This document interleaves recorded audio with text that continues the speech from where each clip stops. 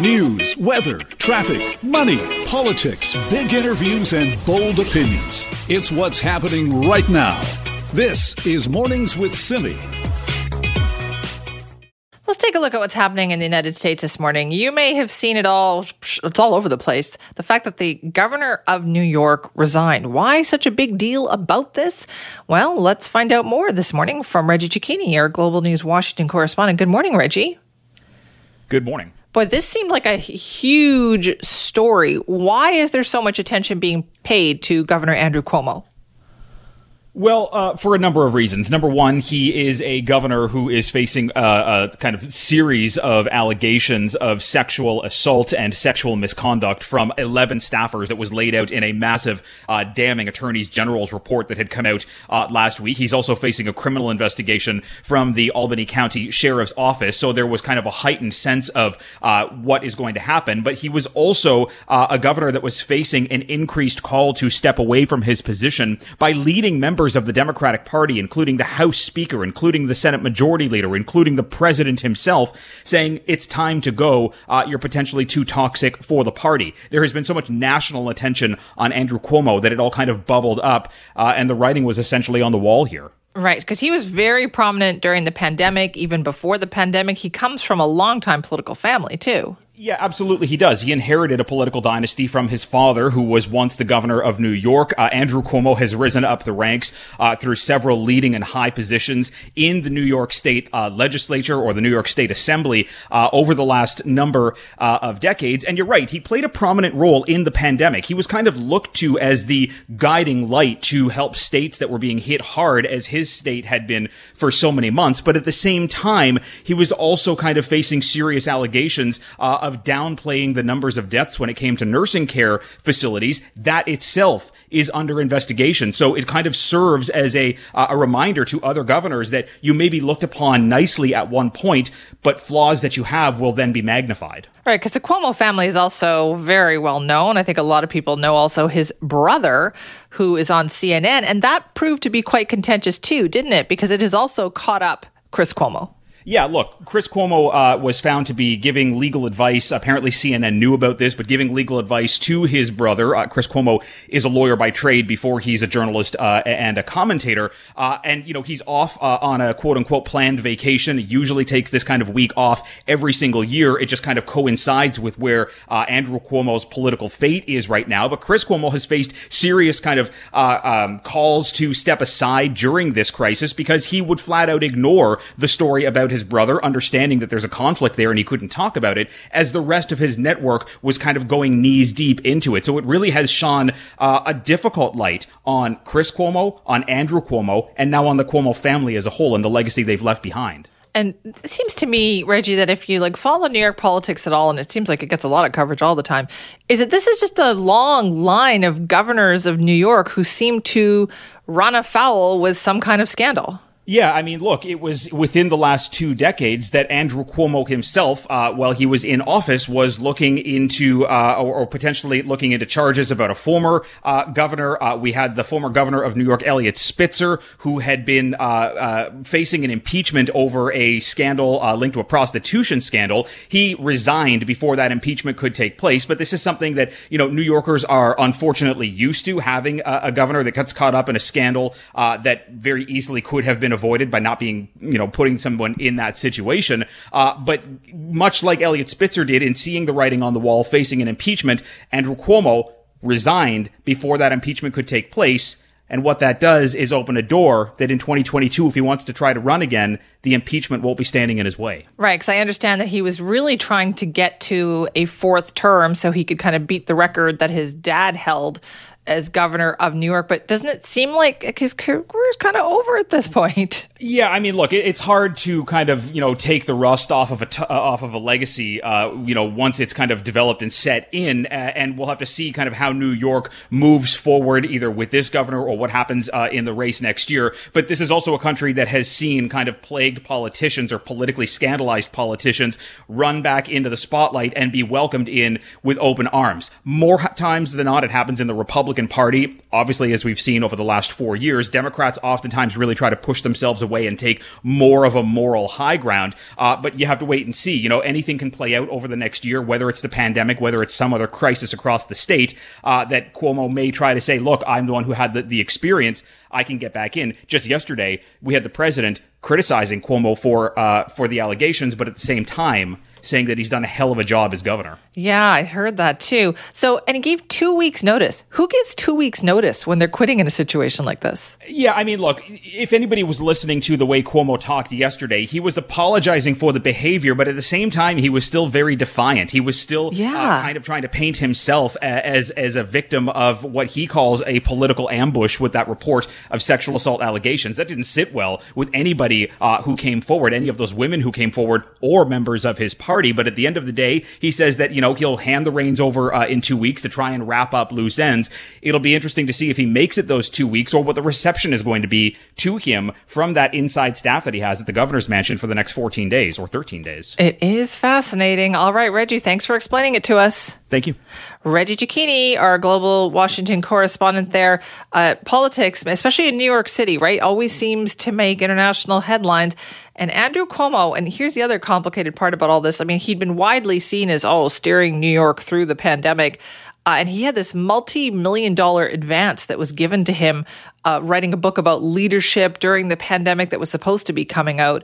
That I can't imagine is going to go over very well because now of this scandal, 11 women who were found, and not just 11 women at this point, you know, word is there's more, but these are 11 women who were identified and talked to as part of the Attorney General's report in New York. And as a result of that, from pressure from allies and people, he announced yesterday, Andrew Cuomo did, that he is stepping down. He has served for 10 years as governor of New York. His father, Mario Cuomo, served for 12 years. He was trying to break his dad's record. Does not look like he is going to do that. But I tell you, when you read through that report, as I did, I thought, how did this person get away with this kind of behavior for so long? This is Mornings with Simi. We were just talking to Vaughn Palmer from the Vancouver Sun about COVID-19 and how the cases continue to rise uncomfortably. 395 was our last count that we were given yesterday, and more, I'm sure, to come today. Cases are continuing to rise in BC because of the Delta variant. And now that has people looking to September. September 7th, remember, was supposed to be the day that we walked into the final stage of BC's reopening plan where everything was wide open again. Even Dr. Bonnie Henry told us the last time we spoke to her that right now, like she was thinking and waiting to see what would happen, but it's not a guarantee that we take that step on September 7th. And what about school? That's a big concern. Parents, teachers, students, what are our schools going to look like? How can we make sure there will be a safe return in September? Well, the Safe Schools Coalition is going to be hosting a rally this coming weekend, allowing people to voice their concerns about this. But we wanted to talk about what concerns teachers have at this point. So joining us is the president of the BC Teachers Federation, Terry Mooring. Good morning. Good morning, Simi. Here we are talking about school again. It feels like we just had a bit of a break, but is this on your mind? It certainly is, and I'll just note that the case counts actually for COVID right now are higher than they were last year at this time, I should say, as we were contemplating school starting. And so, you know, we see that the Delta variant has really changed things. And what we're seeing in other jurisdictions is that the Delta variant is actually, it's much more contagious and many more children are actually contracting it.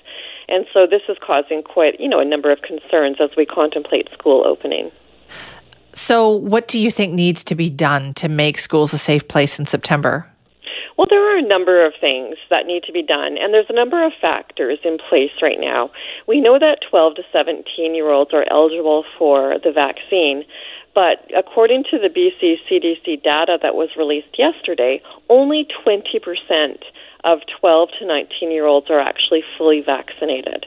And of course, we have children under 12 that aren't eligible for vaccination. And those students haven't been all together in schools in, a couple of months. And so the concern is that when we do get folks back together, students back together, that we're going to see a real rise in cases in schools, and we don't want to see that. And what we're also hoping is that by reducing the space and the time between the two shots, that more students will be fully vaccinated by the time school starts. But the reality is it's still probably going to be a fairly low number of students that are actually fully vaccinated.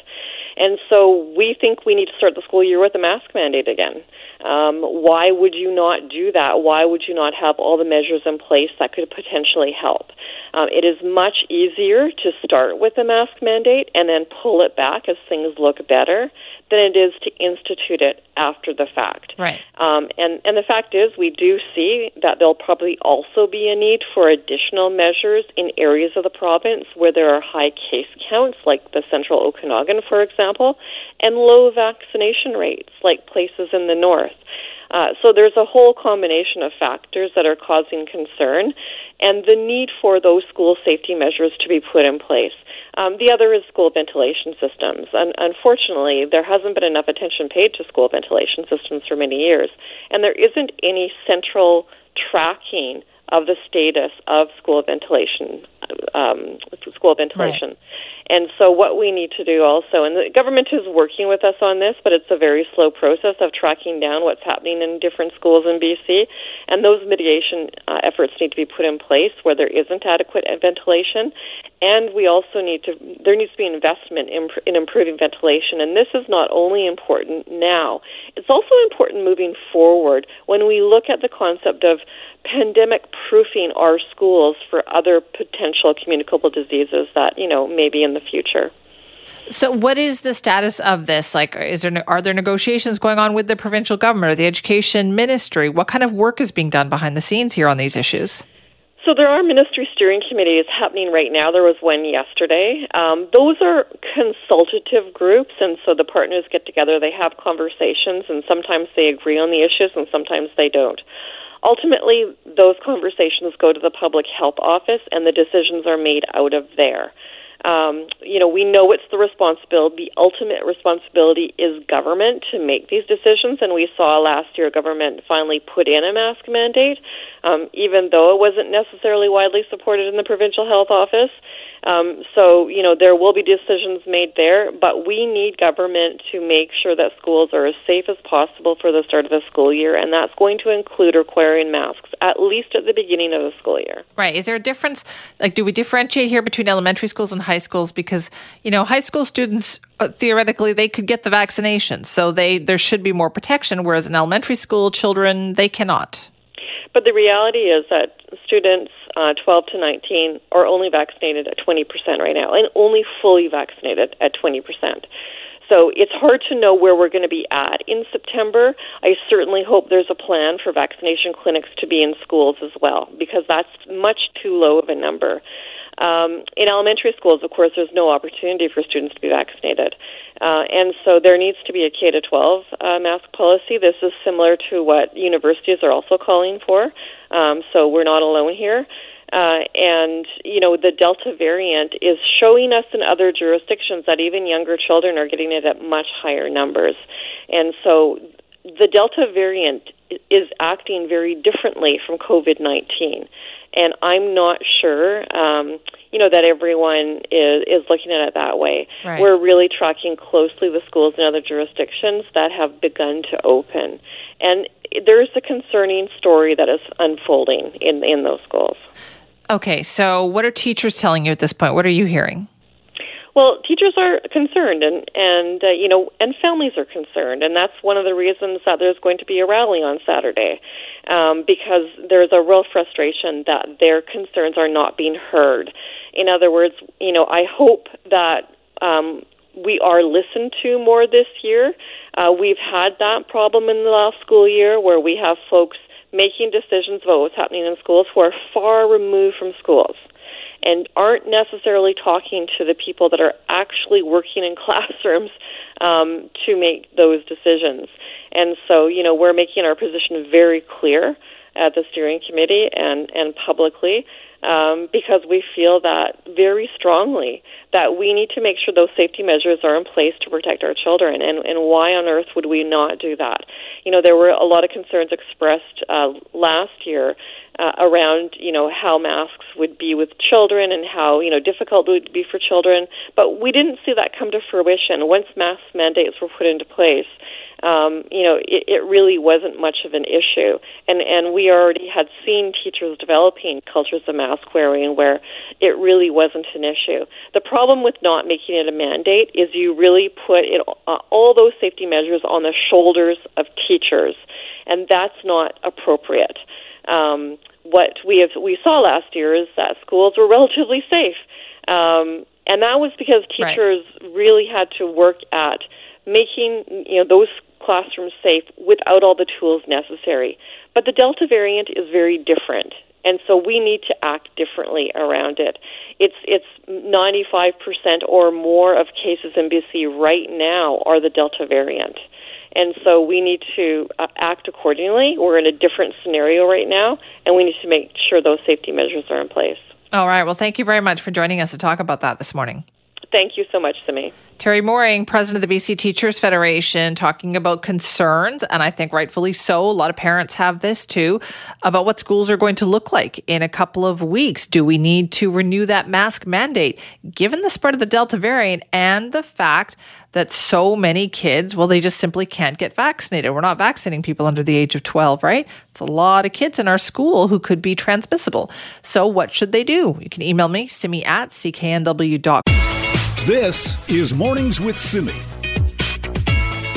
Shipping can make or break a sale, so optimize how you ship your orders with ShipStation.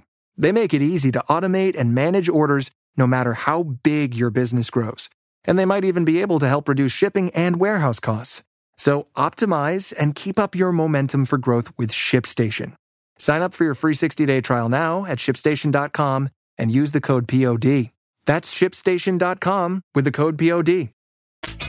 Given how hot it's going to be over the next couple of days, it's a good time to talk about air conditioning. A couple of interesting notes in this BC Hydro survey that is out this morning, that if you are working from home, according to their survey, says you miss the air conditioning at work.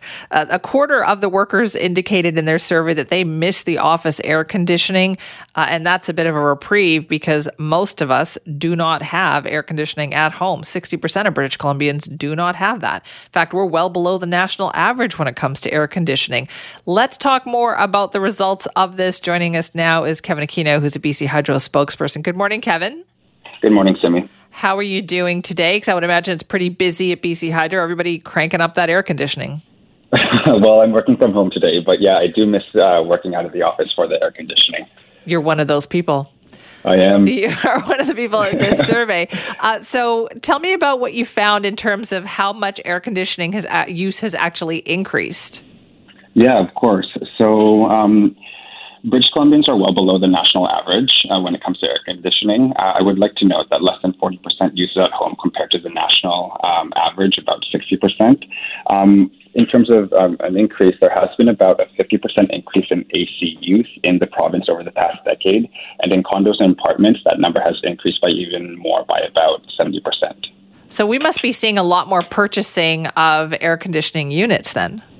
Yeah, so last year, about 20% of at-home workers purchased an air conditioning unit to stay cool. And with increased temperatures this year, that number is expected to be even higher.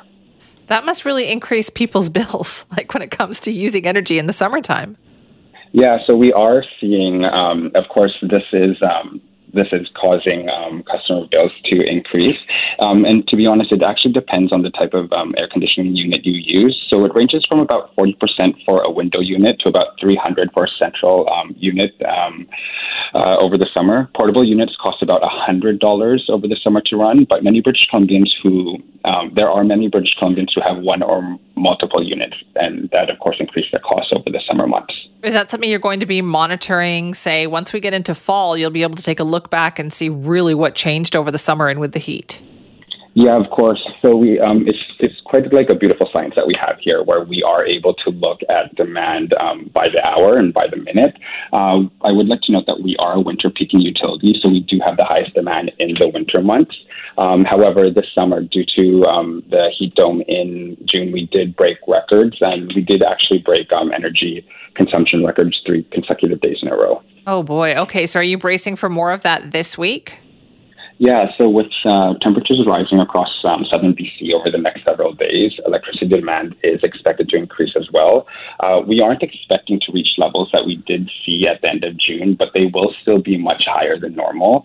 The highest demand for power is expected on Friday, when peak hourly demand could reach up to 8,200 megawatts, and that is near record breaking. During the extreme heat wave in June, we did see summer peak hourly demand records break 3 times on 3 consecutive days, but our highest ever summer peak hourly demand was recorded this year in June 28, when demand reached 8,500 megawatts. Ooh, boy, okay, it's going to be hot. Kevin, thank you so much for your time. Thank you so much for having me. Kevin Aquino, BC Hydro spokesperson, talking about air conditioning. So we mentioned BC is below the national average. Fewer than 40% of people use it at home. Canadian average is 60%. Manitoba and Ontario have the highest proportion of households with air conditioning at 80% and 74% respectively. So BC is catching up. And I tell you, after this summer, I think a lot of people are thinking seriously about that for sure. You want to weigh in? Simi at CKNW.com. This is Mornings with Simi. You may have heard in the news that the Squamish First Nation is launching a probe into a former residential school in North Vancouver. They want to know what happened to the children who attended St. Paul, some of whom never made it home. Now, this story is a little different from some of the others that we've heard about recently, because this investigation is really a team. It's being done among the Squamish, Musqueam, and Tsleil-Waututh First Nations, along with the Catholic Archdiocese. Well, joining us now is one of the speakers from the announcement yesterday. It's James Borkowski, who's the Archbishop's delegate for operations here in Vancouver. James, thank you for joining us. Thank you for having me on, Simi. How long has the Archdiocese been working with the First Nations about this issue? We've been on site with them for about the last 2 months. And what prompted that? Well, thankfully, the Squamish Nation, along with Musqueam and Tsleil-Waututh, were very careful and methodical in their process, and they invited us to the table at the very beginning, which has been extremely helpful as far as giving us the chance to share records and to help in any other way that they're asking us to help. Right. James, some people might be surprised to hear that, though, because in other jurisdictions, there hasn't been that kind of cooperation from the Archdiocese. That's very true. And one of the first things we pledged, Archbishop Michael Miller had said our first job is to listen and to be ready when asked to help. And this is the first time that 3 nations historically have gotten together on an effort like this. And so we were deeply grateful to be asked to contribute in some ways. And we look forward to learning more about what their needs and priorities are and finding more ways we can help. Does that involve kind of digging into archives to see what kind of information is there? It can be help with archives. So as you know, most of the archives are with government agencies. And so we have scholars and historians that have accessed all of the documents, and they will be ready to help the 3 nations in any way we can in order to give them every document that's on record about these schools. Is the Archdiocese prepared for that too? There must have been some discussions, James, about how there will be some difficult information here. Yeah, we provided our documents during the TRC process, and certainly the TRC reports themselves detailed an estimated 4,100 deaths of students during the time these schools were operated. So what we're interested in is helping these 3 First Nations right now get all the information they need to continue on their path to healing and to find out these kids' names and their stories. And there's a lot of science available now that can help them know what they died of. So anything we can do to provide comfort and additional information, we're ready to do. It's such an important step to have this happen. But James, why do you think other branches of the Catholic Church, other archdioceses have not taken this step for that healing? I think part of it, there's definitely a hesitance about stepping on toes and thinking we're coming forward with solutions. So as we've spent a couple of months listening and preparing, this is the one project we've been able to really make progress with. But if it doesn't start with building relationships with First Nations communities, it does make our contributions much more difficult. So Salem from the Squamish Nation, I think, said it beautifully yesterday that this is the beginning of their journey to healing, and they want all stakeholders there throughout the process. And that's historic. I can't say enough about how beautiful it's been to see them not only bring us into the project, but to bring 2 other nations in as well. Do you hope to set an example, perhaps, for how this could be done elsewhere? I think that would be a beautiful outcome if Salem and the Squamish Nation's leadership helped create a template that we could then, we hope that other nations will want to enter into similar relationships and that we can provide whatever support we can. What do we know right now about St. Paul's Indian Residential School? How many children were there? Over a 60-year period, there were just over 2,000 kids that attended. And in addition to these 3 nations that were part of the ceremony yesterday, there were many others that had children sent to that school. And it was shut down in 1959. Right. So there's still a lot of questions then about what happened. How many didn't make it home?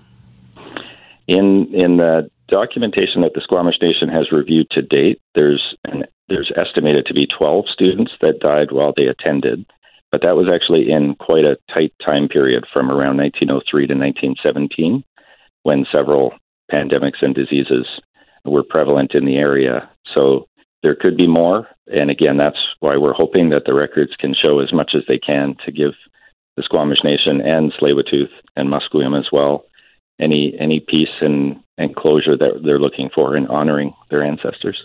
Do you know how long this process might take? I would say as long as they need, especially they were emphatic yesterday about the desire to speak to community members and elders, and there were dozens of elders there yesterday. So I really think they've proven to us that they're going to be careful and methodical, and even the cultural safety around how they're sharing this news with their members has been beautiful to watch. So we really are hoping that we're ready. If it takes months or years, we'll be here ready to meet whatever needs we can help them meet. Well, James, thank you very much for your time on that this morning. Thank you for having me on. That's James Borkowski, who's the Archbishop's Delegate for Operations in the Roman Catholic Archdiocese of Vancouver. The story is different. In the last 24 hours, you undoubtedly heard about it in the news. There have been similar stories, right, of investigations into residential schools in the last couple of months. But this one involves 3 First Nations, Squamish, Tsleil-Waututh, and Musqueam, getting together with the Catholic Archdiocese to investigate St. Paul's Indian Residential School. Now, that added, group of the Archdiocese and getting, them involved is something that we haven't seen elsewhere. So you've heard their reasonings for that. And let's hope this is a process that is extremely helpful for the First Nations involved here. And we should add that anyone experiencing pain or distress as a result of their residential school experience can access a 24-hour toll-free and confidential National Indian Residential School Crisis Line. That number is 1-866-925-4419. This is Mornings with Simi. Well, I feel very passionately on the issue of literacy. People know I'm a big reader. I love books. They were a huge part of my childhood growing up. More than 1 million children in Canada, though, are estimated to have below grade level reading skills. And children whose families are hit hardest by the pandemic are also the ones who are at greatest risk of falling behind in reading. So the Surrey Food Bank is trying to do something about that. They've paired up with the Canadian Literacy Foundation, and they're trying to get books to children. Great event going on at the Surrey Food Bank today, actually, where high-profile children's book author Holman Wang is going to be meeting with kids, giving them signed copies of his books. Our Raji Sohal joins us now with more. Raji, I love this event. Me too, Simi. It's such an important one. I also feel like books made a major difference in my own childhood. And I think meeting an author is especially important for kids. To my own kids, that would be like meeting a unicorn. They still don't understand that the authors of their books, that's their job. That's what they do. They're kind of like Santa Claus to them. Well, we all know, we've all come across those kinds of studies that show that exposing young children to books early on, like reading to them and taking them to the library, doing things like that improves literacy skills later on in life. And I actually saw that big time in my own life. We did not have heaps of toys in my house as a kid, and we actually didn't even own that many books because we were a library family. We went to the library every Friday afternoon. But the ones that I did have, the books that I owned, you betcha I still remember those covers. I remember the smell of those books. Those books are so memorable to me. And Holman Wang's books are especially unique because they are not your regular illustrations. I know you've had a chance, right? Loved them. To look at some online. They're incredible. They're these needlepoint figures. They look like tiny stuffed animals almost. The look is achieved by using like wool that's been stabbed a bunch of times with a needle and then molded on just a minuscule scale. To put this into context, Simi, these days, a lot of kids' books illustrations are just fully 100% done on computer. They're digitally drawn, very clean lines, or maybe stock photography is involved. They just don't have any warmth to them. But Holman Wang's books absolutely do. And he did this very popular baby board book series in this style that was based upon Star Wars, and he did not cut corners. There are publishers that slap together really simple baby board books with stock photography, and they could probably do that in a couple of days with a good designer. And here I am slaving over these images for almost a year because I obviously wanted to respect the source material. I'm a huge Star Wars fan, and I wanted every scene to be right. I wanted the sets to be right. I wanted the characters to be right. I wanted the lighting to be right. So there was just so much love and attention that went into it because, frankly, I didn't want to disappoint any Star Wars fans.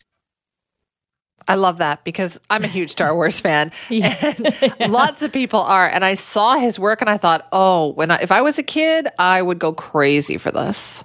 Yeah, I'm not a kid and I'm going crazy for them. They're excellent. And Star Wars is so sleek and techy, but then Holman Wang's illustrations, this kind of needlepoint effect he does is so warm and so analog. So I love that juxtaposition. It's just adorable. And he, has spent a lot of time on these.